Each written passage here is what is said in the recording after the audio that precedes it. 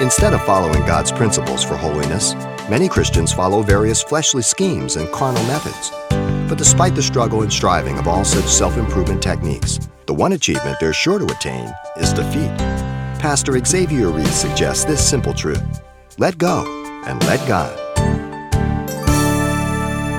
The commentary on the gospel is, for in it the righteousness of God is revealed from faith to faith, as it is written, the just shall live by faith. Amazing. The gospel. Why is it not preached so much more today?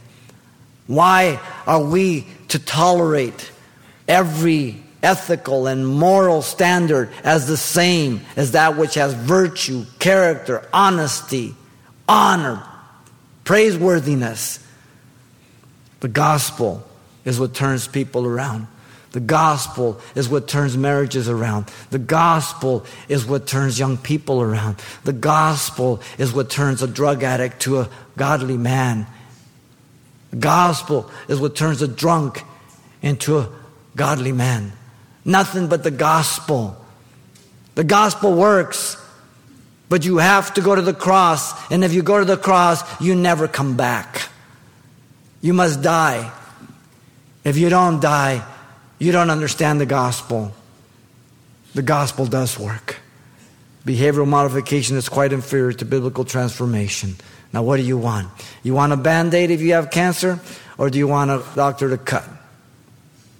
I want him to cut. I don't want a Band-Aid. I want him to cut.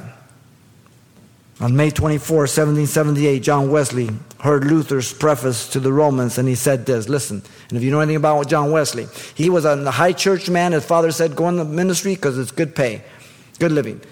And he came over here with the Moravian Christians from Germany, incredible people, and they crossed the Atlantic Ocean in those little ships. And when they hit the storms, the Moravians were worshiping God, praising God, and Wesley was like a little girl under the bunk. And he came to convert the savages. And he was lost. And he returned to England. And listen to his conversion.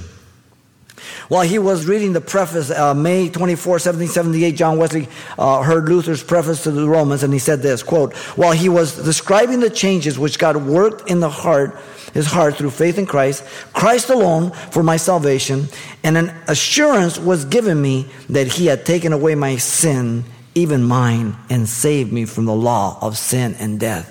That was at Aldersgate where he was born again. From that point on, Wesley was just a fireball. They call him the Methodist because they had a method of studying. They studied the Word of God and prayer, and they visited the orphans, the prisons. They were very methodical. The Word, prayer, fellowship, reaching out. That's why they were called Methodist.